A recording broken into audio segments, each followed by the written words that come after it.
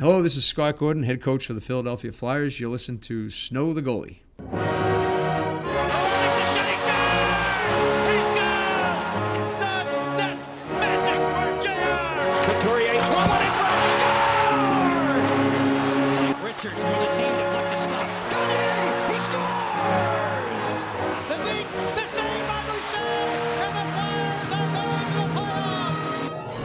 Welcome back in to Snow the Goalie, the People's Podcast, the Players Podcast, the Personnel Podcast, and, oh, of course, Anthony, the only Flyers Podcast. I'm Russ Joy. You can find me on Twitter at JoyOnBroad, and I'm joined, as always, by my lovely, happy, always excited to be here co-host Anthony Sanfilippo, who you can find on Twitter at AntSanPhilly. Anthony, we had a heck of a week, and we are recording this part of our show coming off the overtime thriller that the Flyers put on Saturday afternoon against the Detroit Red Wings. And there were some interesting quotes that came out of that game that we'll get to a little bit later on in the show. But of course, the main reason that everybody's here, thousands of listeners have tuned in to hear our exclusive sit-down, a 40-minute interview with Flyers coach Scott Gordon. Yeah, and it was a great interview. Occurred before the game on Saturday because we're going to talk about some things that Scott Gordon said after the game on Saturday, so that's important to understand. After you listen to this interview with him, we're going to really dive into something that's really going to be I think should be the key story coming out of this game. I don't know how many people are going to really focus on it, but I think, and I know you agree with me, that it is the primary story from today or Saturday. Unexpected comments made about a player that we've talked about multiple times. Yeah, made by a player. The comments came from the player first, and then Scott Gordon second, which was it was interesting. Definitely interesting stuff. So yeah, we'll dive into that. But I think that we've been teasing this interview with Scott Gordon on the Press Row Show on Twitter. For a while now. A lot of people that are excited to listen to it because we promised everyone it was a really good interview. And Scott Gordon is great. I mean, he's a great interview. He's very easygoing. He's a fun guy to talk to. Plus, he knows a little bit about this game. And just a little bit. So really good guy. So I hope you guys enjoy this interview and then check back with us afterwards. And we'll talk a little bit about some of the things he said, and then really dive into what happened against the Detroit Red Wings on Saturday. And the Flyers won in overtime 6-5. With no further ado, here we go. Enjoy the interview with Scott Gordon. Welcome into the Snow the Goalie podcast. Russ, we have yet another goalie, this will be the third current or former goalie we've had join the show. Flyers coach Scott Gordon. I'm sure he's probably, just like the other guys, not happy with the name of our show, calling it Snow the Goalie. Right, Scott? Well, it must be a highly intelligent show if you can have all those goalies on.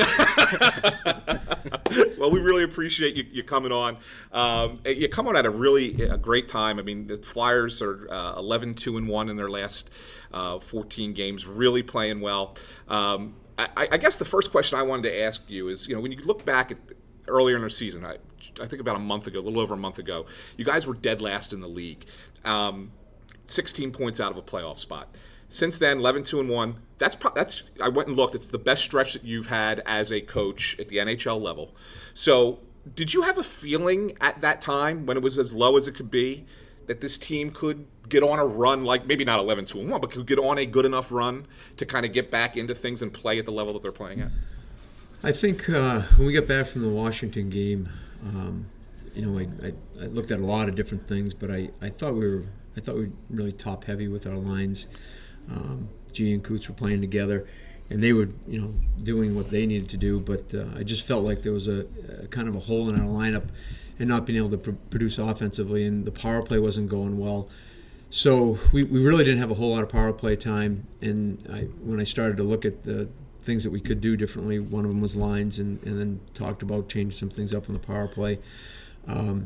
We followed that game up with Washington, and with a pretty good game. And there was a point where we had two games in a row where we were down 2-0 early in the game. And one of the games I called a timeout, and the other game I didn't call a timeout. And one of the things that had been going on pretty regularly is every time we got scored on, it seemed like we were getting scored on right away. And we were digging ourselves a hole early in games. And and our response wasn't very good. And it was almost like we felt the need to win the game in the next shift. And that was something that the low point was Washington, where I thought we had played a really good first period. The game was close. It was 2-1, and we gave up a goal, and the next, before it was 3-1 before you blinked an eye. And so, one of the things that I talked to the players about is we've got to identify that the game is not over after we get down by 2. Like, we don't have to win the game. We can't win the game the next shift. We've got to play it out, and our guys have been really consistent with that since that time, and we've seen it a few times where like the other night we were down 3-1, and it took us over 40 minutes to come back into that game, but we found a way and did it in regulation, and that's how it's pretty much gone through the stretch. Yeah, it's been great. One of the things, I know you've talked about at the very beginning, you didn't really have the time because there were so many games in a row. You really didn't have the practice time to really make any changes as far as systematically, right? But what it does seem that the team has gotten better. Goaltending helps, obviously, with Carter playing as well as he is, but it does seem the team got better defensively in front of him as well. I mean, there's still hockey's a game of mistakes, so there's always going to be mistakes, right? But it just seems that you've cut down on them. Has there been something that you implemented systematically there that has made that a little bit easier, that the guys have really bought into? Yeah, so we've pecked away at our defensive zone coverage and trying to establish getting away from man on man and playing more zone. And the biggest thing is protecting the middle of the ice. And sometimes we'll give up more shots than you'd like to give up, but we're also getting more block shots, which means we're in the right places. The other thing that we did actually it was the week before the All-Star break, where we had a couple practices, is we implemented a different neutral zone forecheck. And that was the first opportunity. When I first got the job, if there was one thing I would have liked to have done right from the get-go, was that. But I think I had 2 practices in the first couple of weeks. Right. And in the middle of that was the Christmas break. So we were also on the road, so there wasn't a whole lot of opportunity to do it. And then when we finally did get an opportunity, right before the All-Star break, we had that week where we had 2 practices. And the first part of working the neutral zone forecheck was the breakout, and then the face-offs, then the dump-outs, and then the changes. And so each phase was implemented with each day of practice. One might have been a pregame skate.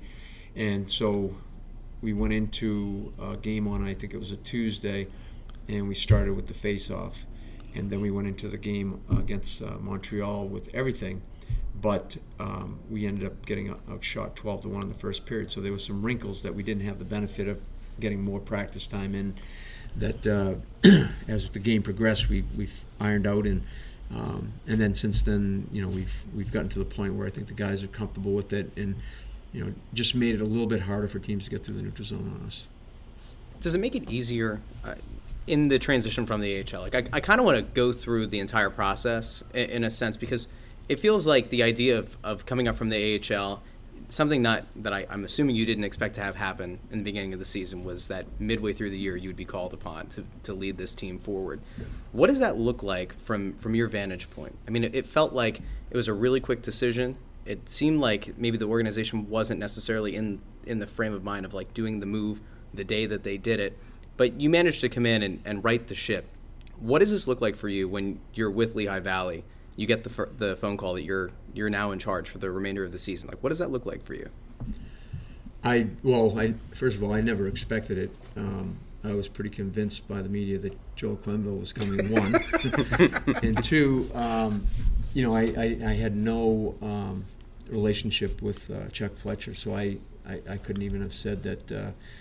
There was no conversation with anybody about coming up here to coach.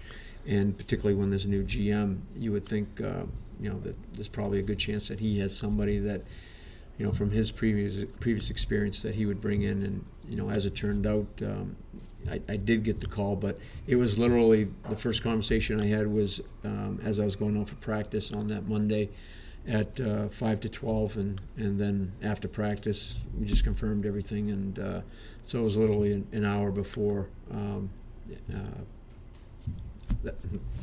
made the decision is when I found out. So, it's not. I honestly, I was thrilled with my job in Lehigh. I love being coaching the American League and getting players to develop and play in the NHL. I have a passion for that, and I was in no rush to get to the NHL. If it happened, great. If it didn't, I was content with what I was doing. And so when you get here, you don't know what to expect, and I got to say it's been better than I anticipated. Well, it's interesting that you say that you didn't necessarily find yourself in a rush to get back to the NHL level, because from the outside, it would seem like if you've had experience at the NHL level as a head coach, that you'd be chomping at the bit to get back. What was it about coaching at the AHL? You just said about developing players, but like, is that really the thing? Is getting these guys when they come in pretty raw and trying to get them to hone their skills so they can make that jump up? Is that validation for you when you do get a guy to develop that he gets the call up? Like, is that the real draw? Yeah, it's a completely different animal. So like my experience of being a head coach in the NHL was not the most enjoyable experience. So it wasn't like I was in a rush to get back to that. As it turns out, with me getting the job at the Honors and getting this job, I had the same approach. Just do your job in the American League, whether it was Providence or Lehigh. Don't worry about what might happen. Just worry about the task at hand. And if it's meant to be, it's meant to be. If I never coached in the NHL again, I wasn't going to lose sleep over it. I had my opportunity. I've done a lot of different things as a coach, including being part of the Olympics, World Cup of Hockey, World Championships, and so I've gotten a taste of everything. Been an assistant in the NHL, and for me, the part that's been the most rewarding as a coach has been coaching in the American League. I can't really say that my experience in the NHL, both in Long Island and Toronto, was something that I found rewarding. I didn't get that. When the year's over, you look back on it and you say, wow, this was a great experience. I've had a lot of years coaching the American League where I could say that, and this year has been entirely different than what I went through in Toronto as an assistant and head coach in New York. So it's actually made me probably more hungry to be a coach in the NHL because it's been such a good experience. And that was I was going to just ask that same question, and that was, you could see, just by talking to you and how passionate you are about breaking down what happens in a game or what happens on a specific play, you can almost see that there is that. Wow, this is a different situation now. This is a different level for you. And I was going to ask you, and you just said it, but I mean, moving forward, it's almost like, okay, well, if I have to go back to the AHL, I would, but now I kind of like it up here. Maybe this is ultimately where I should be long term. I mean, time will tell as far as that goes, but at the same time, I went into my first head coaching job having tons of coaching experience, but not NHL experience, and the day-to-day task, at times was overwhelming. I didn't do a very good job of delegating. I underestimated the schedule and how busy it was, and the importance of rest and how to maximize your practices as far as in getting everything that you need to do, but doing it in a manner that allows you to get through it in 30 minutes versus an hour and 15 minutes. And then, to start off with our number one goalie, when I got the job, everyone said, you don't have to worry about goaltending. You've got one of the best goalies in the league. He played 5 games for us my first year, and we had 2 guys that were, up till that point, had not been in the NHL. Yeah. And we went the whole season pretty much with them. And then on top of that, we had over 580 man games of injuries. So there was a lot of hurdles that, you're left to do a lot of second guessing that you shouldn't have to do. Not having a true number one goaltender, not having your full lineup for almost the whole season, and as a result, you start micromanaging. You start trying to fix things that probably for other teams is common. It happens, but they're getting their number one goalie to save them and win them a game. They're getting more of that, or you've got that depth at center that we had. We didn't have, every time we played Philadelphia, you had Richards, Carter, and Giroux, and you're throwing out an 18-year-old rookie and John Tavares, who's just learning the league and who's physically not as strong as he's going to be, and the other centers are Josh Bailey, who's at that time he's I I think 19 years old. He's a second-year pro. And so there was a lot of challenges that way that I certainly wasn't prepared for. And, having the experience of not only just being a head coach in the NHL, but also going back and being assistant and seeing how other head coaches do it and how other teams do things. Both were learning experiences that have made the transition coming here easier. I had forgotten. I covered the Phantoms in 04-05, the year of the lockout, which was arguably the best season the AHL's probably ever had talent-wise. I forgot that you were the Providence coach at that time, and Providence played the Phantoms in the Eastern Conference Final that year. You guys upset Manchester, I think, first, and then Lowell in the second round. You had a 19-year-old Patrice Bergeron on that team. Obviously, we've seen the kind of player that he's become in the NHL. When you see Sean Couturier playing, do you see that similarity? I mean, he's been compared to him so many times, but we're media people. Like, we don't know hockey like hockey people know it. So we say it and we write it and everybody assumes it's gospel. Do you see the comparison between those two? For sure. I mean, both are 200-foot players. And this is no knock against Coots, because I think he's a tremendous player, great character. But Patrice Bergeron is at a whole different level above everybody in the entire National Hockey League with the quality of person that he is and what he brings to a team. He's just so selfless. Yeah. And anything, like I'll tell you a story. We got knocked out by Boston, and he ends up getting 3 goals and I think an assist in the 5-4 win that they had in overtime. And they did an interview with him after the game, and they're talking to him about his 3 goals and his assist, and they said, how did you do it? And not once did he say I. It was all we, the team. Everything that he said was just a great team effort, and we did what we had to do, and it wasn't easy, and we stuck with it. And then we go through the handshake line in what probably was probably the one of the greatest moments of his career, to be able to basically put your team on your back and take them from a 4-1 potential loss with 10 minutes to go in the game and win it in overtime. As we're going through the handshake line, we just happen to be the last 2 people, and he's saying to me, thank you for all you did for me when I was in Providence. He's not even like, here it is, probably my worst moment. Yeah. And then he's like, basically give me a pat on the back that, like took me away from what actually just happened, and what a great thing for him to say. Right. And that doesn't happen all the time.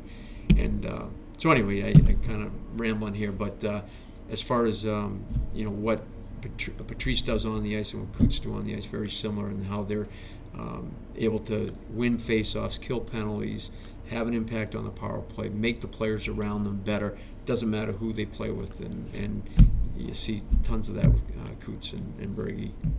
When you're working with guys at the AHL level, I do wonder this, because you said that practice time was so limited. Guys that you had coached, and then when you're trying to implement wrinkles to your system, did you find it was almost like a flipped shared leadership that you had with guys who had played within your system with the Phantoms, that when you were trying to implement that in practice, were some of the concepts that you were putting in something that were so unique to what you had done at the AHL level that guys like Travis Sanheim, other guys that you would coach at that level, almost had a better idea of what your expectations were and took on leadership as young players, almost kind of coaching the vets? Would that be a fair way to say it? Or yeah, I'm sure there was instances where where there was tweaks in the penalty kill where oh yeah, I remember we did that. Phil Verone's actually been a guy in the shooting drills, like he knows what's going on because he's done the drills so much that he's often the first guy in line. So right away that makes a difference. At least the drill's going to start off right. It might, we might have to stop it and adjust, but I think anytime there's familiarity with the coach and the players, it makes the process easier. They can be in a line and ask a question without having to stop the whole practice. So it's been advantageous. I do have one question, and this I think is a compliment to you that players have said it so much. In scrums after games, the meticulous detail that you'll break down a guy's game has come up from vets and from younger players. I mean, it's been across the board. I think JVR in at least 3 games, 3 availabilities, has brought up a conversation that the two of you had of you going macro concept of what you were expecting within the system, and then specifically how he fits in. And that seemed like that was the catalyst to get him turned around. But other players have talked about the fact that you've broken down their game in the most minute detail and how helpful that's been.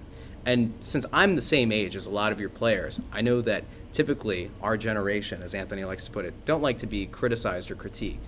I find the fact that they say it in such a positive way is really an anomaly. It speaks to something that you're doing really well. What is it that you hope to get out of breaking plays down like that and breaking down an individual guy's game? Because it doesn't sound like they've experienced it to the level that you've done it. I thought you were going to ask me to break down your interview.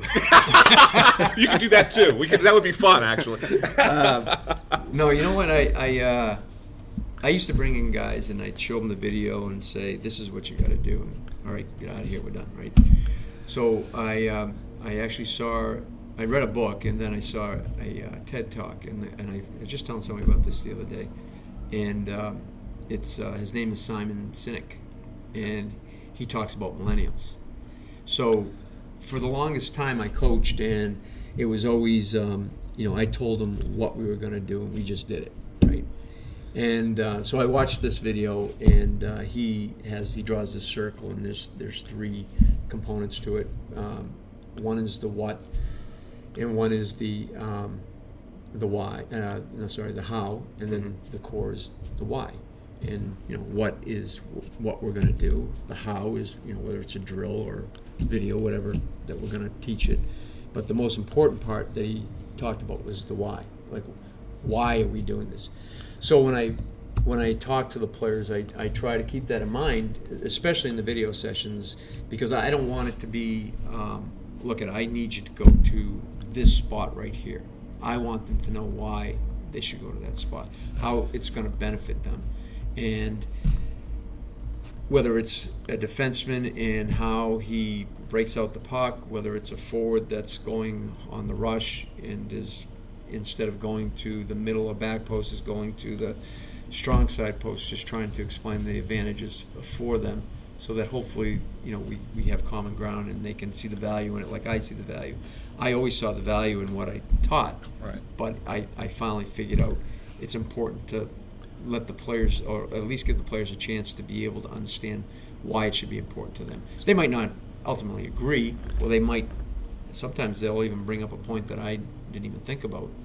And, like I had a conversation with Jake, and he was covering for a defenseman, and he went in on the play, and he was saying to me, he made up a good point. He said, I'm, as an offensive guy, I know that if somebody comes at me just being rushed, I might not make as good a play.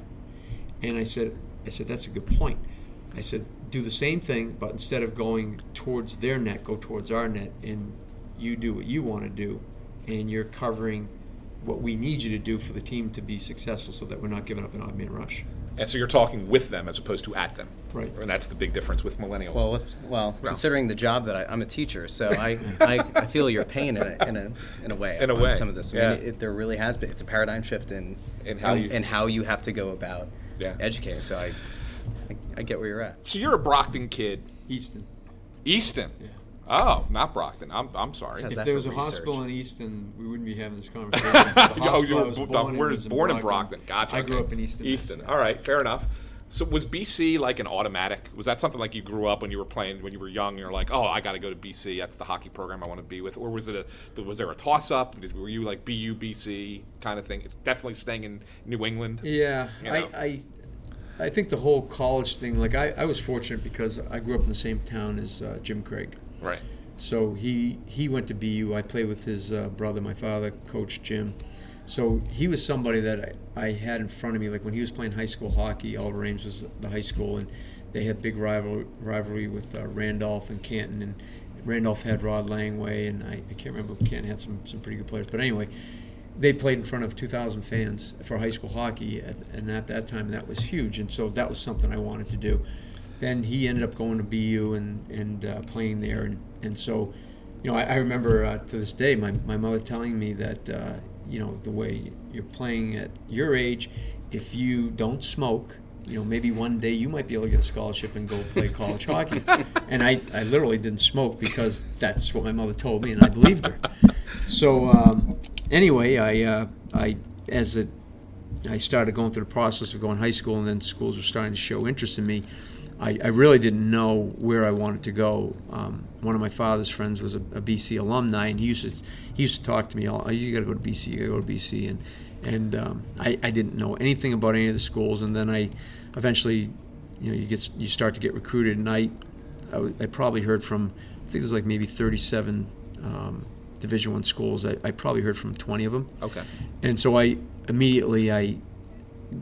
things that I looked at were, I thought I wanted to be in Boston. I thought I wanted to play in the Beanpot. I also wanted to go to a school that had that would give me a good education, and then I had an outside school that I looked at. So it came down to I looked at my final four was Notre Dame, UNH, BC, and Harvard, and. So when the education wasn't the important thing then, right? Yeah, it would have been Harvard otherwise.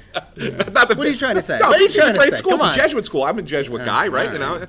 Absolutely. So anyway, we, when it was all said and done, the Beanpot and playing in Boston, that was probably the final decision. Yeah. At that time, it was put to me, if you go to Harvard, you'll be, the alumni is everywhere throughout the United States. If you stay in Boston, if you think you're going to live your life in Boston, then there's a great alumni that stay in Boston, and that would help you career-wise. Yeah.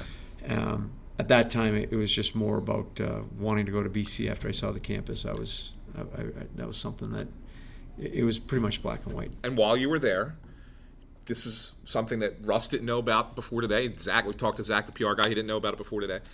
You were the first goalie to ever put a water bottle on top of the net so you didn't have to constantly skate over to the bench anytime you needed a drink. Now, I saw it in a book that said hockey first, and it said... And you have to trust books. Yeah, you got to trust the book. It said in the book if that... it's written, it has that to it be was true. that it was you and Chris Terreri in a game, playoff game against Providence. And from what we understand now, from just before the show, you say, might not be completely true. Yeah, so we came off of Christmas break, and we went to play North Dakota in North Dakota, and they had a really good team. And so the first night we played, I had, I think like 45 shots, and there was no TV timeouts there, so the trips to the bench, other than a delay penalty, you weren't going to the bench. Right. And the only time you could hydrate was in between periods.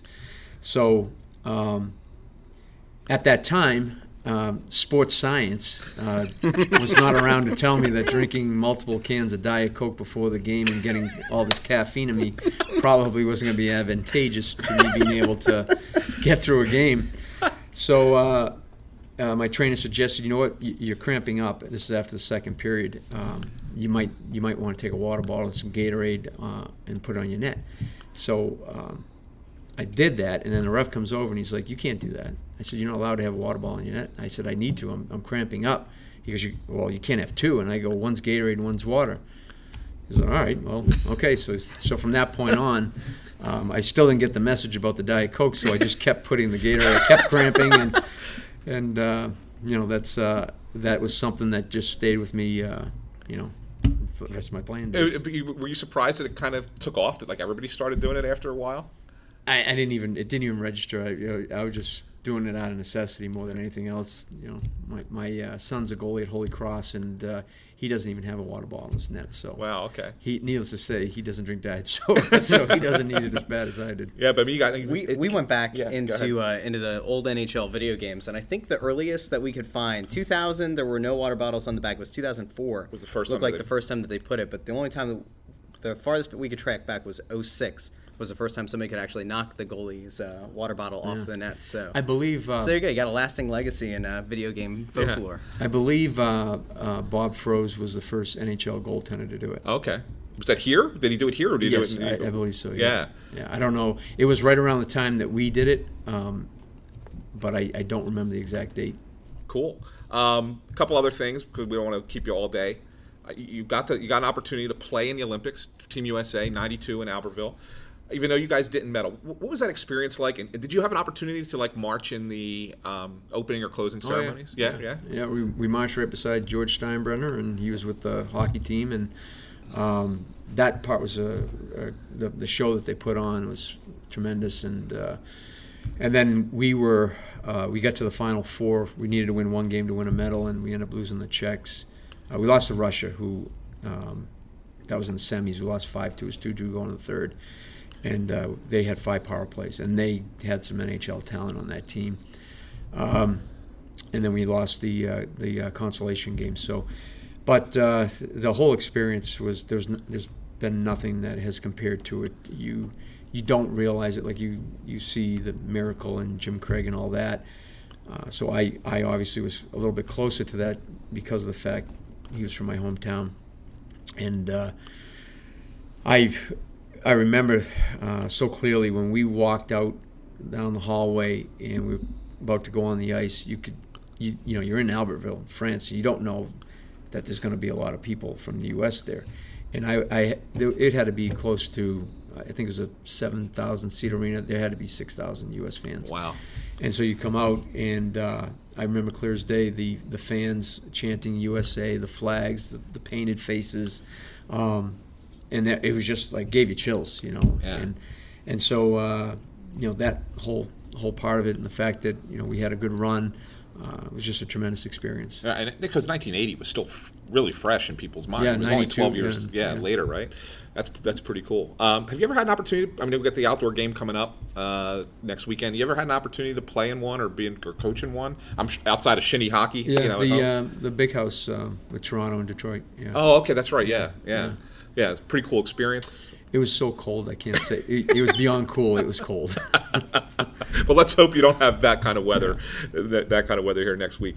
One of the other things that we kind of have been asking guys when we have players come on or whatever, we've asked about your favorite arenas that you've grown up in. Now, we talked on the podcast, the one over at Xfinity Live, we talked a little bit about Johnstown and some fun stuff from there. But any others? I mean, you got to play in like Knoxville and Nashville. I mean, Nashville before it was an NHL city. Atlanta before it was it was an NHL city, but then it wasn't, and then it was, and now it's not again. But like any other places, Halifax, or you coached in Quebec and Norfolk. I mean, I've been into the Scope. That's kind of a wacky arena down there. Like any place that really sticks out to you, and it's like, well, this is just based on the fans, maybe the fun stuff with them.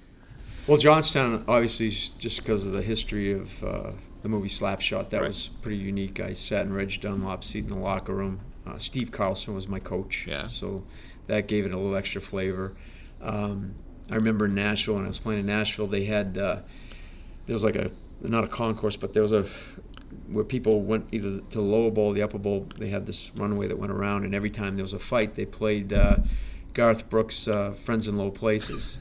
And the mascot, along with all the kids, would run around as that song was being played, and there was a flag, and I'm pretty sure. But that was that was something different that you don't get to experience. But I grown up in Boston. The old Boston Garden was a pretty neat place to be in. I obviously didn't play there in a home game, but I played a couple college games there, and that was something that was always special as a kid growing up. One of the things that my father, when I was a kid, when I played as a freshman in high school, we lost we didn't make it to the state tournament. So I asked him if we could go see the state tournament. So we went to the semifinals and the finals. It was in the Boston Garden. It was sold out. And I was like, geez, I would love to do this. There's 13,000 fans. And so my junior year, we played the quarterfinal and the semifinal in the Boston Garden. And that was... Like for me, that was like a highlight that it's a little more common now. I mean, kids do it all the time now, right? Go and play with mini mites or whatever. So that was something that was a real special thing to do as a kid. Is there ever like a moment as a coach? Is there an arena that you walk into? Obviously, we'll take Wells Fargo Center out of it, Philadelphia Best Fans, the whole thing. Is there an arena that you walk into as a coach, and you just catch yourself in awe for a moment? Like, where you remove yourself from the task at hand of being a coach, is there a place that you go to that the atmosphere is just something that you can't really compare it to. Yeah, there's 4 places for me. Obviously Boston Garden, just because I'm from there, and you think you walk in, you say, I must know some people here, right? 'Cause growing up there, and it's always a pretty good environment. Montreal is, it's just like It's Mecca. yeah, it's there's that, and it's the enthusiasm of the crowd, music, and then Chicago. And I actually, there's been, I don't know, there was like 3 instances when I was in Chicago as a visitor, and one was after one of the wars, one was after the Olympics, and I can't remember what the other one was, but I remember being on the bench in one of the games. One was with the Nordiques, one was with I was with the Olympic team, and we played a schedule. We played I think we played all the U.S. NHL teams. And so the one after the war with the Nordiques, the war had ended, and just the flags that were in the crowd. Yeah. And Chicago's already a loud place anyway. But the passion when the anthem was being played, that it was even louder than you could imagine. Like, the guy I was standing beside, we just looked at each other and we couldn't even hear each other talk. It was that loud. Wow. And then when we were there with the Olympic team playing, it was the same type of atmosphere. So those two games in particular were something that was beyond the norm of your experience of a national anthem. In the other place that I didn't mention is I get pumped up listening to our anthem in our building. Like when I was watching that, when they had, I can't think, Kate Smith, Yeah. and that duet that Yeah. that she does, Lauren Hart does, like that just gives me chills, And it's the same thing when she sings the anthem. That's one of my favorite parts of the game, like the way she sings it, and the way the fans respond to it. Like that gets me It's pumped cool. up to play. It is really cool. Last thing I want to ask. What do you do to decompress? Obviously, you sit around during a hockey season. It's very busy to be a coach. You spend a lot of time with video and coaching and thinking about what you're going to do with the team. But like when you get away from the rink, like what are some hobbies that you like to? There's not a whole lot of time to do much, Yeah. and here, like you can count. I haven't had too many off days, Right. So, but believe it or not, the one off day that I had recently, it's just going to a coffee shop, get out of the office, and watch the previous game, and that to me is just relaxing.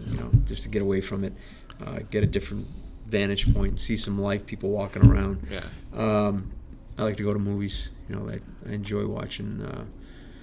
Are you a binge watcher like Netflix or something like No, that? no. I got away from. I had Netflix, but then Redbox became more current than Yeah.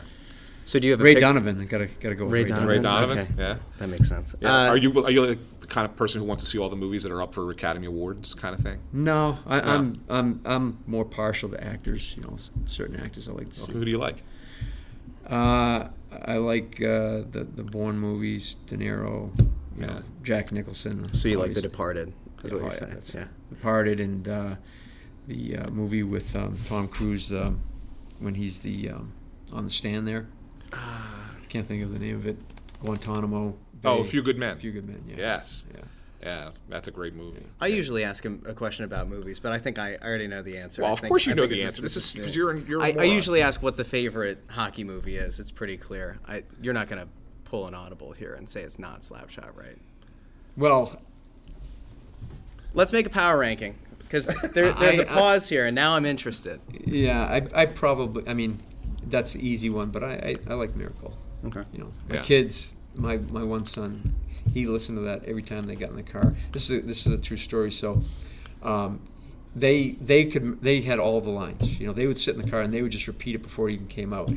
And so my son asked a lot of questions about Jim Craig, and I told him he's from my hometown, and I grew up playing with his brother, and my father coached him and all that, like I said. So he was just starting to play goal, and he was going to play his first tournament in Canada. So this was like kind of a big thing. And I got in touch with Jim Craig, and I told him, actually, as a secretary, I said, can you just get a message to Jim, my childhood friend, and my son's going to play a tournament in Canada. Any chance you could just give him a call and give him a pep talk? And he's actually in Puerto Rico. I'll reach out to him, but he's got business, and I can't make any promises. So we were in the car on the way to school, and the phone rings, and he goes, "Hey, Scotty, it's Jimmy."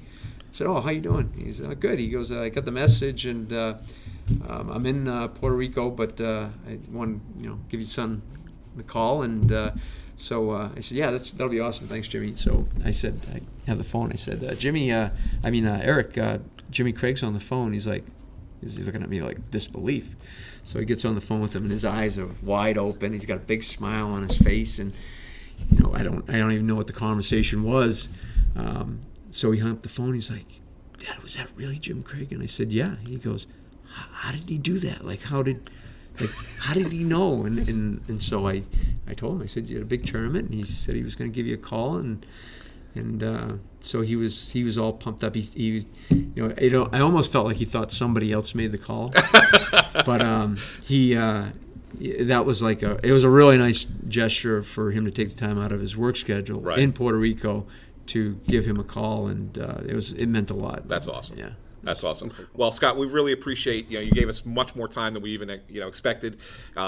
Really, really appreciate it. Best of luck to you the rest of the year, and we'll be down there, asking you all the hard questions after the games and at the press conferences afterwards. So, but we really do appreciate your time. All right, we'll talk about water bottles. Yeah, there you go.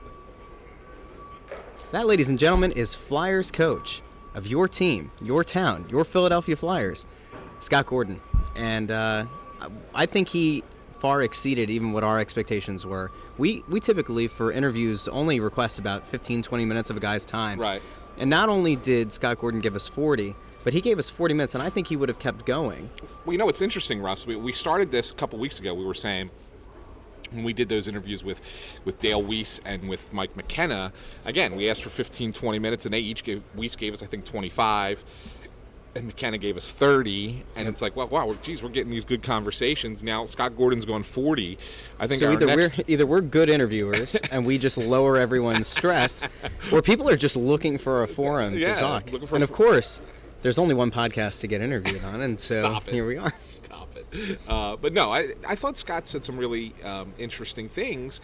I was really interested in when he was talking about the difference between coaching in the American League and coaching in the NHL, and almost as if he wasn't looking to get back to the NHL. Which is why I asked him specifically, because you would think that a guy who's coached at this level would be chomping at the bit for the first opportunity he can get to get back into the league, because most guys are wired like that. It's not just hockey, it's in most sports. If you get a taste of what the top level can be, you want to get back there as soon as you can. But I was really struck by his apparent desire to help develop players and to get them ready for that next level, almost as this transitional guy between somebody coming up from juniors or from the ECHL and getting them really prepared, or a draft pick, getting them prepared to move on to the NHL, and the rewarding kind of experience that is as almost like a teacher of the game. Yeah, and I think it was interesting because I can kind of see almost his point a little bit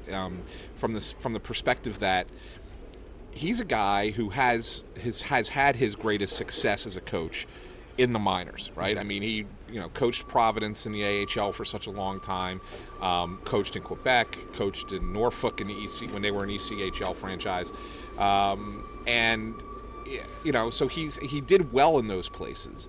And when he got to the NHL, as he said, it wasn't the thing that surprised me is him saying how much he didn't like it, because they weren't great situations. I mean, the Islanders were a total mess when he was named the coach there, and he was expected to win with his best players being 18 and 19 years old, in John Tavares and Josh Bailey. And then he didn't mention him by name, but he said, I got there and my best player, goalie, only played 5 games and then was hurt. He was talking about Rick DiPietro at the time. So it's really kind of interesting to hear how disenchanted he was with that, and then even more so, you would think if you have an opportunity to be an assistant coach in Toronto, which is the best alleged. I mean, it's Mecca. Well, it's Well, not Mecca. Montreal's it's Montreal's Mecca. Mecca. But Toronto's got so much of the limelight in Yeah, Canada. I mean, yeah. they are such a focal point of the sport. Of the sport, yeah. And he hated that too. And so it was almost like, I don't, if I don't ever get back to the NHL, it's not going to bother me.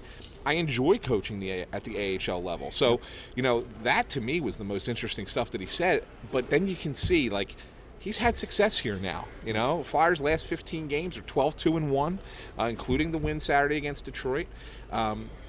That's the best stretch that he's ever had coaching in the. I think maybe at the professional level. I would have to go back and really look at the minor league teams, but none of his minor league teams were dominant teams by any stretch of the imagination. So a 15-game run of 12-2-1 is really impressive, and I think it's kind of like changed him a little bit in the sense that maybe now he realizes that he can succeed at this level, and part of that, Russ, which was also interesting, was when he talked about learning how to deal with younger players. Yeah.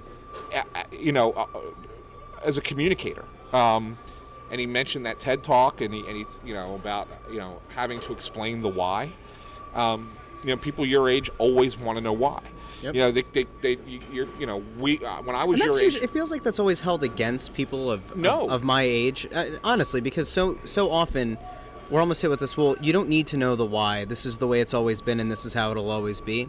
And I think because, you could say that it's because of some generational differences. You could say that it's because, people of my age tend to have more information readily available at their fingertips than any generation before it, that we kind of understand the what. And it really is picking the brain of whoever it is that's supposed to be educating you on something. It's fair to ask the why. I mean, it's Darwinism at its finest. You don't give the answer. You're supposed to stimulate the mind, or not. It's a Socratic method, not Darwinism. I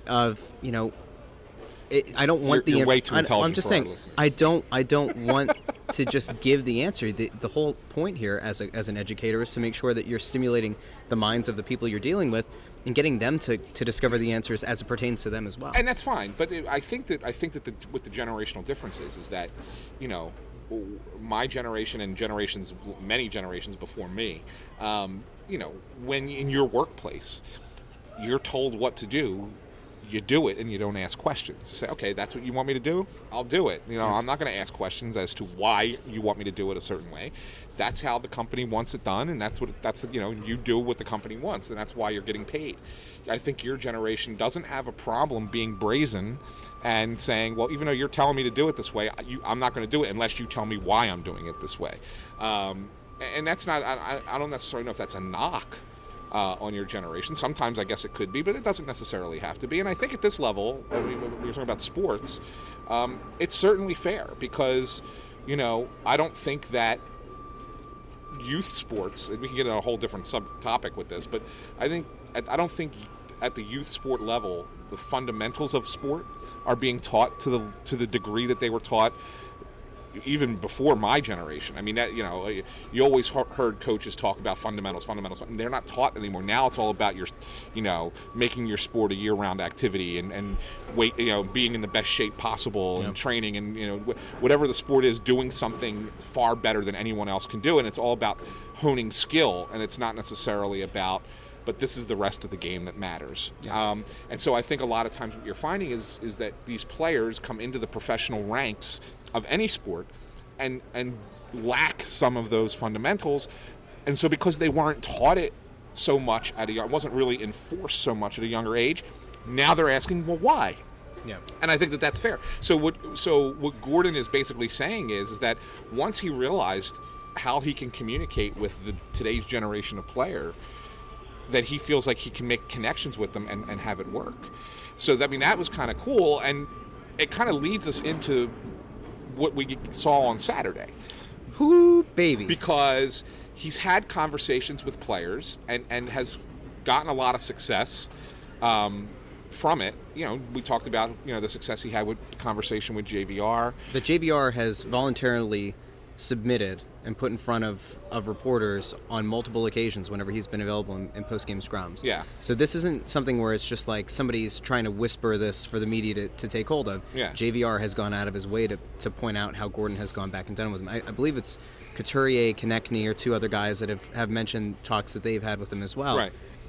and how beneficial they've been. That's why I thought it was important to let him know, because you know, as a coach, you don't necessarily know what your players are saying when you go out in front of the media and you are effusive in your praise of it. I mean, it's an interesting thing. Yeah, I'm sorry I'm laughing at you. And this is a complete, and I don't know how this is going to even translate onto the podcast at all. We'll get back to what we were just about to talk about, but I just got to point out something to you.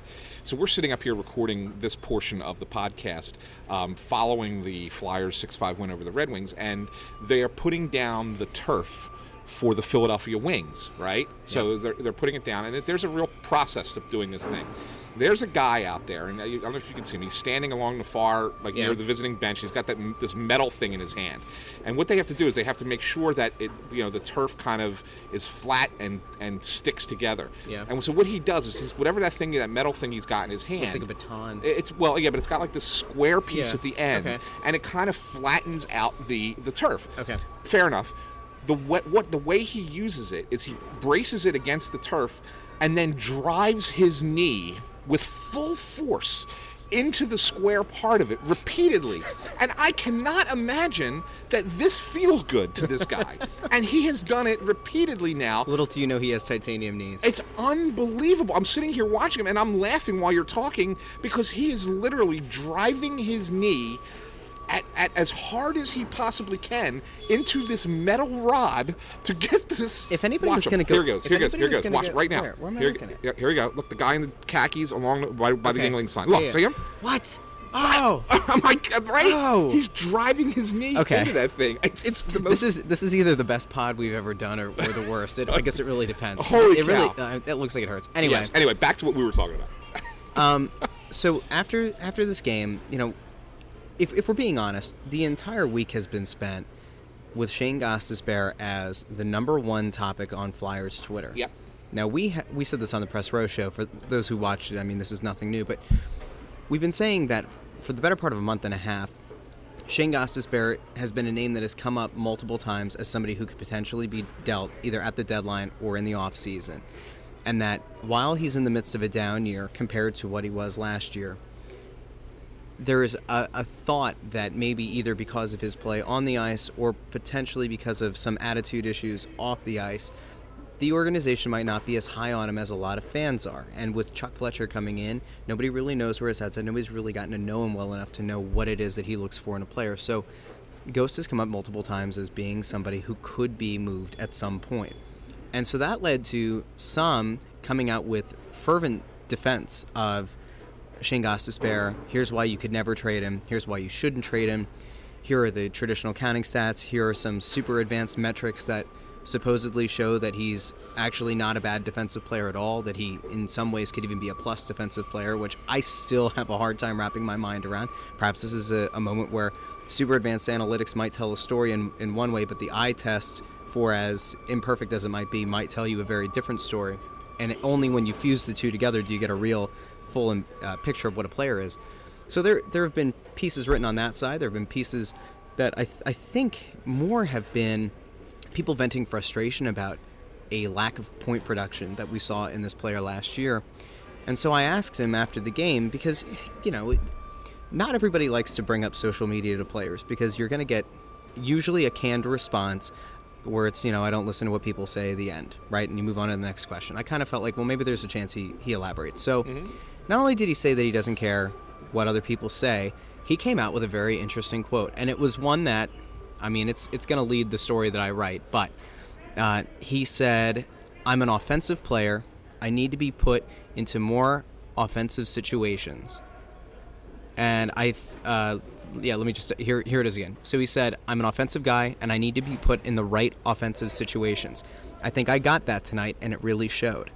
Now that stood out because he's a defenseman, right? And we always talk about the fact that the ice tends to slant the other way for him, where he's more of an offensive-minded defenseman, and whether that's a good thing or not, however you want to, do it, traditionalists typically don't love offensive defensemen, whatever. So he says that, and that stands out to both of us because it's interesting that he referred to himself as an offensive player. He didn't really refer to stuff that he's been doing on the back end that might be helping. Right. So then, of course, I have to parlay that to Scott Gordon. And when I asked him about that quote specifically, Gordon's answer was a really interesting one, because it certainly felt like there was some tension within maybe the coaching staff and the player, and not necessarily seeing eye to eye on this. Mm-hmm. So I don't know how you want to approach that. So I think that the first thing that's interesting is, Gordon said that I talked to him yesterday. So this is obviously something that, the team is recognizing that there's been an issue with the way he's been playing. And it's not just the last couple of games. It's been a while. I mean, you got to know, Shane Gostisbehere on Tuesday in the game in Minnesota played 11 minutes. Yep. I mean, or whatever it was, 11 and change. So that's a very low number. That is number 6 defenseman number in the most important games of the season. That's okay? That's like Andrew McDonald. Well, not even AMAC. That's like it's low. That's like Christian Folin kind of minutes. It's a troublesome number, and okay. and that's what was so funny. I think about some of the think pieces coming out after it was, well, clearly there's an issue with the coaching staff. There's clearly an issue with the players' motor or whatever it is that's leading him to play such few minutes, but yet there was such ardent support thrown behind him. And the one thing about that game, and I know that if people who would sit there and argue with us right away will say, whoa, they were shorthanded a lot and he doesn't play on the penalty kill. Okay, fine. So instead of playing 20 minutes, he should play 16. He played 11. He played 11 minutes. I don't care. You would have had to be shorthanded 9 times in that game for me to sit there and say 11 minutes is okay. All right. So I mean that's the issue. So obviously Gordon had a conversation with him, and Gordon says that he talked to him. He said his game is fine from the blue line in on the offensive side, or actually from the red line in, but that the way he plays in his own end, he's got to be better. Mm-hmm. And this is the thing that he said he talked to him about. And the interesting thing was there were a few questions. I mean, yours kind of kicked it off, and then there were some follow-ups. I think Jay Greenberg from Hockey Buzz asked a couple questions that were related to it as well. And it was, talking about, when you look at a player like that, like what do you need him to do? And he said, you can't, if you don't want the puck, you can't just dump it off onto dump your problems off to your teammate. He said there are better options than throwing a puck across the zone to your partner when he's got a man pressuring him, and then he turns over the puck, and it makes it look like it's his fault, But you can't do that. You got to go make a better play, and until you start making those better plays, you're going to continue to run into the problems you run into. And what he said back to you, which I thought was fascinating, say, you want to be an offensive player? Well, then that starts with you doing the things for yourself, making it easier on yourself in the defensive end. And really saying, I wish I had the exact quote. I mean, I'm paraphrasing everything that Gordon said, and we'll have it transcribed a little bit later, and we'll get it up onto the site on crossingbroad.com. But it was really like Gordon saying, Shane, this is where your problem is it's not translating for you, that you have to do certain things in your own end. And this whole notion that he's a great breakout player, Gordon criticized him for not being good in the breakout. So he's not as good a breakout player as everybody wants to make pretend he is, just because he's a good puck carrier, just because he's a good skater. You assume he makes the right decisions. He often makes the wrong decisions on breakouts, which lead to mistakes, and we sit there and say, oh, well, gee, this is his partner's fault, and no wonder why he can't get he's played with everybody, and it's all the partners are always the problem. Maybe the problem is the player himself, and I don't think that Gostisbehere is grasping this. I really don't. I think that there's a disconnect there over the way he should be playing. I thought the first period of the game against the Red Wings, he was excellent. I thought not just because he scored a goal, but he actually was doing the things that Gordon addressed. And Gordon even said there were a couple of moments in the game that he looked good. Mm-hmm. And was doing those things. And I thought it was all the first period. I thought his first period was excellent, Shane Gostisbehere. It scores a goal, jumped up into play at the right time, and even when he jumped up, we talked about it on the Press Row show, there was one instance where he jumped into the play, probably shouldn't have, but then busted his ass to get back and make a nice defensive play to break up a rush. So everything was going well. Second period was just kind of a meh period. I mean, I wouldn't sit there and say that it was a bad period for him or a good period for him. And in the third period, it was just breakdown after breakdown after breakdown. It wasn't all Shane Gostisbehere by any stretch of the imagination. It was the entire team in the third period. So it's hard to really sit there and identify that, it was something that he was doing wrong. But his success, the things that Gordon liked about his game all occurred early. Mm-hmm. But yeah, holy cow, it's fascinating to me that I didn't expect Gordon to light up. I don't know if it's maybe he didn't light him up, but he was forthright and honest about it. It was constructively critical. Yes, I think it's maybe the best way to put it. Yes, yeah, I agree. Which I thought was fascinating. It was so fascinating. It is an interesting give and take. I think you can tell with some players on the team, Gordon's message has not struck a nerve in a negative way, but it's hit home. Mm-hmm. I don't know if in Ghost's case if it struck a nerve, but it really was interesting to kind of hear that a little bit of a difference of opinion. Maybe it was a very fascinating way to cap off a game that, quite frankly, almost went terribly for the Flyers. Yeah. A 5-1 third period lead that they end up blowing with 7 seconds left in the game. And, ultimately Travis Konechny goes around the back of the net and goes up 6-5. Anthony's laughing because the guy's out here with his metal thing again, ready to smash. Two guys now. There's two guys doing the same thing. Maybe the first guy's leg got hurt. Anyway, it was an interesting game. Carter Hart, not the best game of his pro career by any stretch. Well, although I want to say this about that. I want to ahead. stop you real quick. I believe, we could double check this, but I believe this was the first time Carter faced a team for the second time.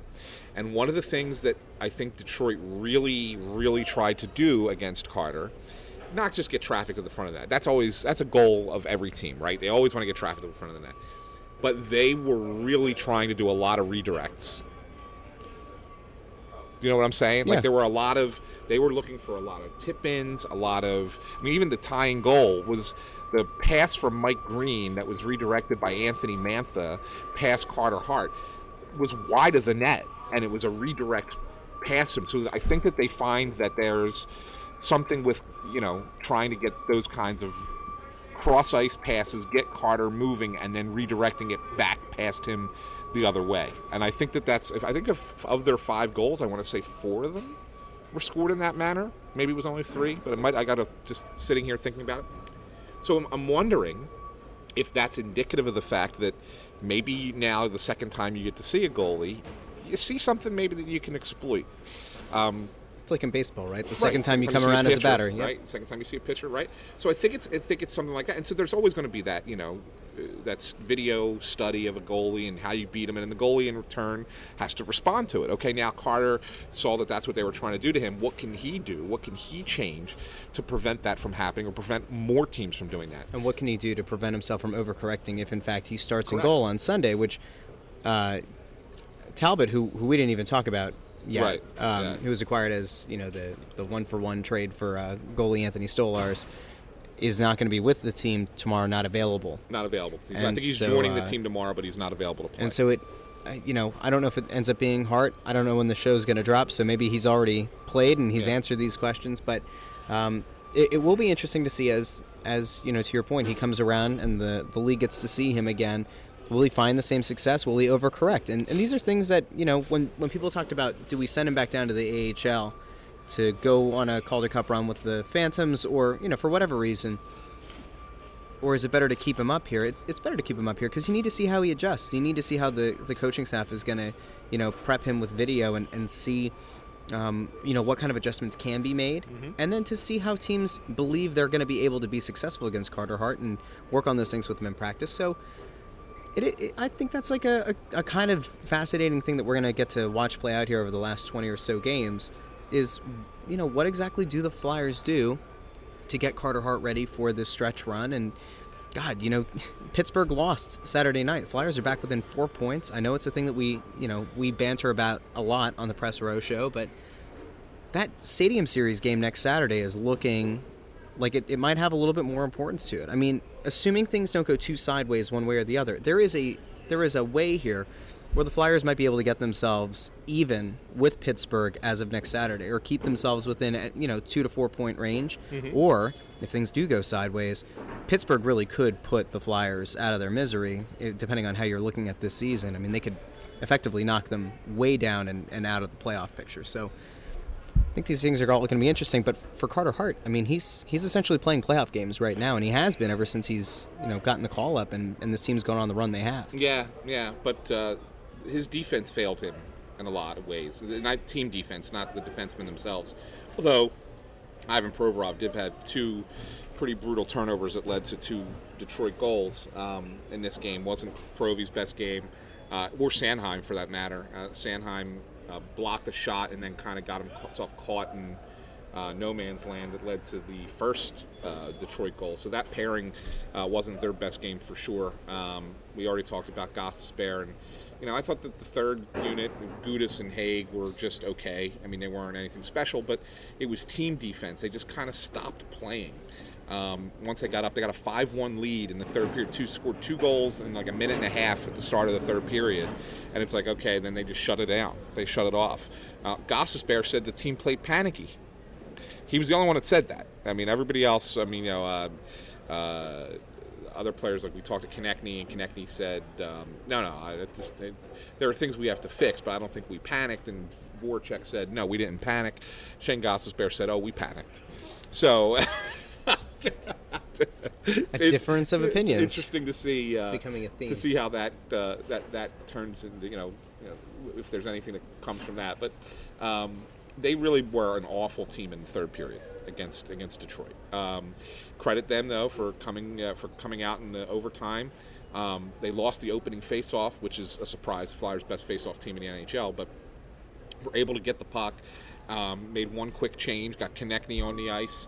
And he made some really nice play to fake out the backup goalie at that point, who came in was Jonathan Bernier, because Jimmy Howard was pulled at 5-1, and made a nice move to do a wraparound and scored a game-winning goal. And with Pittsburgh losing and the Flyers winning, they're back within 6 points of the Penguins for the final playoff spot. So, yeah, I mean it was a crazy game. Flyers can't be too thrilled with it. I mean, it's an ugly way to win, but I mean, it's a win. It's 2 points. It's an important 2 points. But yeah, there's a lot that has to change between that game and what happens on Sunday in Detroit. From what it sounds like now, I got to imagine Carter Hart plays again. And again, by the time people hear this, that game on Sunday will have been played. But I think he has to play again at this point. I don't think you can sit there and say, well, we'll just trot out Mike McKenna for this game. It's too important of a game. I think you got to go back to Carter. The only other thing I think that was notable this week is the trade that was made to acquire Cam Talbot from Edmonton. Yep. In exchange for the mammoth goalie himself, Anthony Stolarz. And I lamented on the Press Row show that I had been working on something for a while, a profile of sorts about Anthony Stolarz, and well, of course, I didn't put it out on Friday, and now it burns me because the guy's been traded. But your initial thoughts on the trade? I mean, we've had a little bit of time to process it. Right now he's sitting on a $4.1 million cap hit for this season. You would think that the Flyers, knowing that he's a UFA coming up, have had talks with his agent about the potential of him re-signing here. Got to think that somewhere in the $3 to $3.5 million cap hit range over the next 2-3 seasons seems fair for a backup goalie who, would appear to be comfortable coming in and being the backup to Carter Hart. Yeah, no, I think it's a minor trade. A lot of people were talking about it. I felt like Flyers Twitter went a little bit too far with it. People were saying, how do you give up on a young goalie like Stolarz? You never really gave him a chance. Bring in this veteran guy who's an unrestricted free agent, blah, blah, blah, blah. Look, the fact of the matter is Anthony Stolarz is at best a fringe NHL backup. That's my opinion, but it's also the opinion of a lot of people. And Edmonton, many people. Yeah, many people tell me. No, I know. Thanks. Average goalie. Thanks, Donald. But but it's a good opportunity for him to go to Edmonton, where they don't really have a number one goalie at this point. So maybe the Oilers are slowly slinking out of the playoff race. Surprise! And so maybe they look at it and say, hey, here's a chance to give this young guy a chance, and it's a lottery ticket for them. If he does well, great. If he doesn't do well, it was no big deal. We needed to get some cap space to bring a player back off the injured list anyway, so it really kind of worked out for Edmonton. But as far as the Flyers are concerned, they want to find a veteran goalie to pair with Carter Hart moving forward next season and beyond. You didn't want to go into next season with two young goalies. It's just not conducive to success, because if a young goalie struggles, then you're really putting a lot of pressure on another young goalie. You'd rather have a guy who's been around the league for a while. Talbot is one of those guys who's thrived as a backup before when he was with the Rangers, backing up Henrik Lundqvist. Did a really good job there. Actually had a very good season in Edmonton last year. This season has not been as good for him, but Edmonton's not really a good team either, so that's part of the issue. So I look at it and say, okay, you get the veteran goalie. He's a UFA at the end of the year, but the Flyers probably don't make the trade unless they, felt like they could sign him beyond this season. And I think that he, the fact that he's buddy with Carter Hart, they worked out together all summer long. It's a good thing, and I think that benefits the Flyers. And it is what it is. It's a backup goalie. Backup goalies change all the time. It's not going to change much. No, it doesn't make a difference. And if you felt like the Flyers should have gotten something more by doing a favor for Edmonton because they allowed them to get. What more would you have wanted? I mean, seriously, you're trading backup goalie for backup goalie. Like, what more do you want? Yep. Like a 7th round pick? And I did like conceptually what Stoley brought to the table in terms of his physical size, physical gifts. The problem, of course, is, if people complain that he hasn't been given a fair enough shake at the NHL level, I mean, a lot of that has to do with the fact he just couldn't stay healthy. Yeah. And, I do think there's something to be said for his perseverance. He started the season as the 3rd goalie on the depth chart at Lehigh Valley, and he worked himself up to being, really established as Carter Hart's backup on this team. And in post-game comments that he made, so I think it was me and Sam Donnellan after I want to say it was the Pittsburgh game, he sounded like a guy who was not opposed to coming back and being Carter Hart's backup again next year. It was in a strange way, it didn't feel like that typical player is prepared giving the PR point, talking points. It actually felt like, because he's local, he grew up in Jersey, that, maybe the idea here for him was it's better to kind of be close to home and still be in the NHL as a contributor than maybe to go off to a bad situation and try to challenge for a starting spot. I'm not saying that's where his head was at, but those were the comments that he kind of made. So that was interesting. But ultimately, if you think your whole season's going to hinge on your backup goalie, that's not a good sign. Right. I am surprised, though, that you don't seem to think that Michael Neuvirth was a legitimate option to be the backup next year. You know what? It's funny. Since we know that Talbot's not going to play Sunday or hadn't played on Sunday, depending on when the show goes out, it's going to be interesting when the Flyers break that record. And Talbot does get a start, and he becomes the 8th goalie in a single season. Well, let's look at the schedule, Russ, and maybe we'll make a prediction. We'll see when they break the record to have the 8th different goalie play in a game for them this season, which would break the record that they currently share with the Quebec. Safe to say he's not going to play Saturday against the Penguins in the Stadium Series game. Tampa Bay on Tuesday. Woof. No. At Montreal Thursday. Probably not. Saturday against Pittsburgh. Then next week you go Buffalo, and then back-to-back Columbus and New Jersey. I'm going to be honest with you. It might not beat that New Jersey Devils game. Tampa I wouldn't be opposed to, because I don't think you beat Tampa regardless of who's in net. And so I'm not so sure that... Now, unless your idea is let's get Cam Talbot in a position where he can find early success with this team, then fine. Let's say... You don't want him to come in relief of Carter Hart if Carter Hart gets shellacked because Tampa Bay goes off and does what Tampa Bay does best, which is put the puck in the back of the net a lot. All right, so the Penguins also play Sunday. They play the Rangers at home. Okay.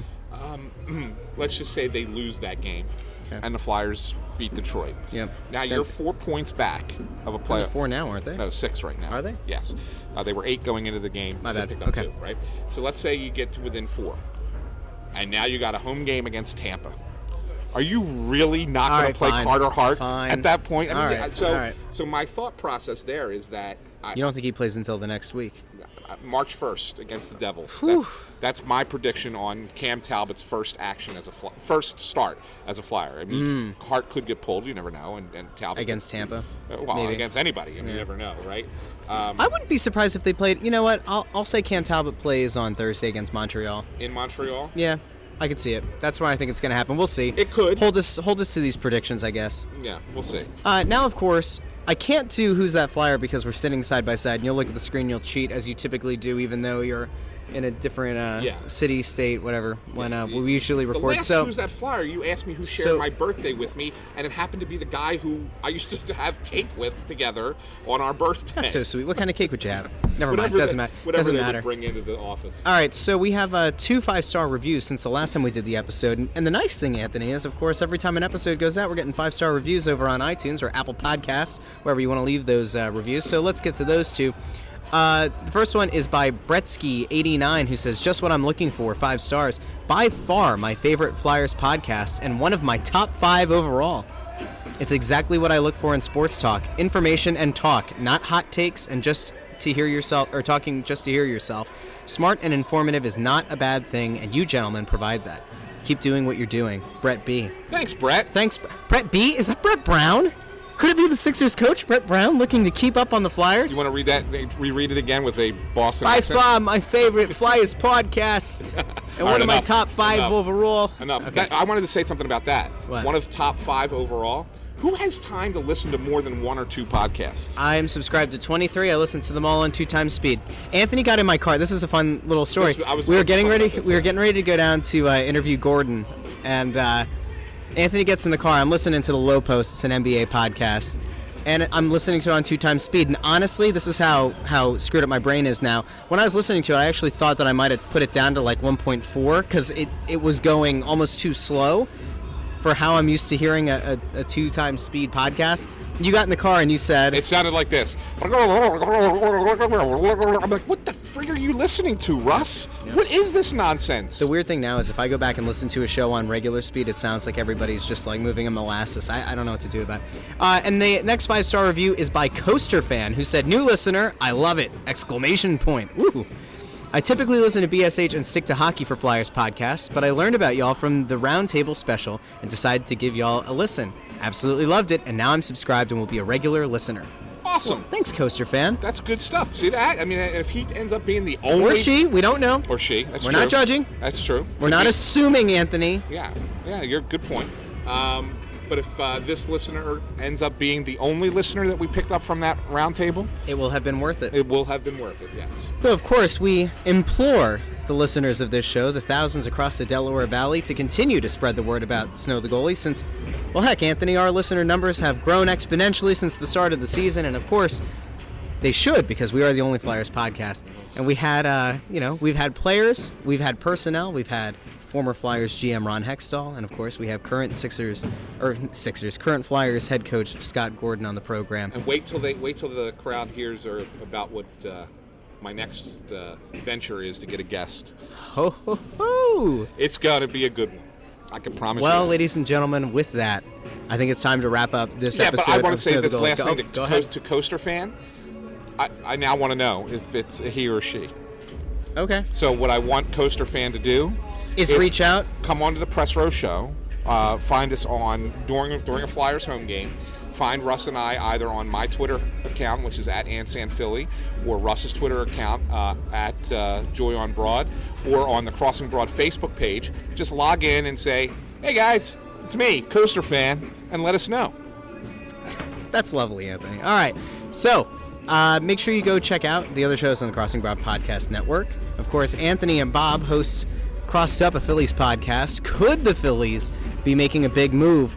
According to, CBS Sports' Jim Bowden, who I guess also appears on the MLB Network, they said that the Flyers, oh my God, get me out of here. The Phillies and Bryce Harper might be rounding third base on a contract. So wouldn't that be exciting, Anthony? Anthony and I sat at lunch, and he had his ear up to the speaker on his phone. I had headphones in, trying to listen to a replay of the Andy McPhail press conference. Live. To the press conference that we whatever. And so I'm guessing he and Bob are going to have a new episode coming out soon. Crossing Broadcast will be back next week with myself and Kevin Kincaid. And I've been holding off Phil Kydell for a while. The scheduling never works out, but Crossing Broadcast will release a new episode, or Phil might hunt me down and destroy me. And of course, Kevin Kincaid had an interview with Matthew Doyle, who's somebody that writes for MLS.com. So It's Always Soccer in Philadelphia. If you want to catch up on your Marco Fabian news, Mexican international who signed with the Philadelphia Union, go over there and check that out as well. Wasn't he trading jerseys with Tobias Harris? Look at you. That's good cross-sport knowledge out of you. All right, so go check out those shows, and of course, we'll be back with. I surprise you, Russ? We'll be back with the Press Row Show on Tuesday. Tuesday, as the Flyers play host to the Tampa Bay Lightning, and of course, Saturday, the Flyers and Penguins have the Battle of the Keystone State as they take the ice at 8:00 on Saturday night. But Anthony and I will be around. Which, by the way, one other thing I should point out about that game, the current forecast for next Saturday is heavy rain. That would be bad. The league has already said that if the game has to be canceled due to bad weather, they will play on Sunday. Okay. So it will be on the 24th, the next day. And that could be a mess, my friends. So keep your eyes peeled to crossingbroad.com, because, of course, we'll be doing all kinds of write-ups. We might go down. There's a couple media things that are related to the Stadium Series game this week, so we'll do our best to get down there and cover any news and notes that are coming out of camp. And if you're going to be there on Saturday, drop a line to Anthony and myself, and maybe we'll meet up in a parking lot outside of the Link or something, because there's nothing better than meeting the people who listen to the show and check out the Press Row Show. So we'll talk to everybody on Tuesday via Anthony's Periscope or my Periscope at AntSanPhilly, at Joy on Broad, or the Crossing Broad Facebook page. And then again next Saturday for the Flyers and Penguins game. So for Anthony, I'm Russ. Thanks for listening, and we will talk to you again very soon.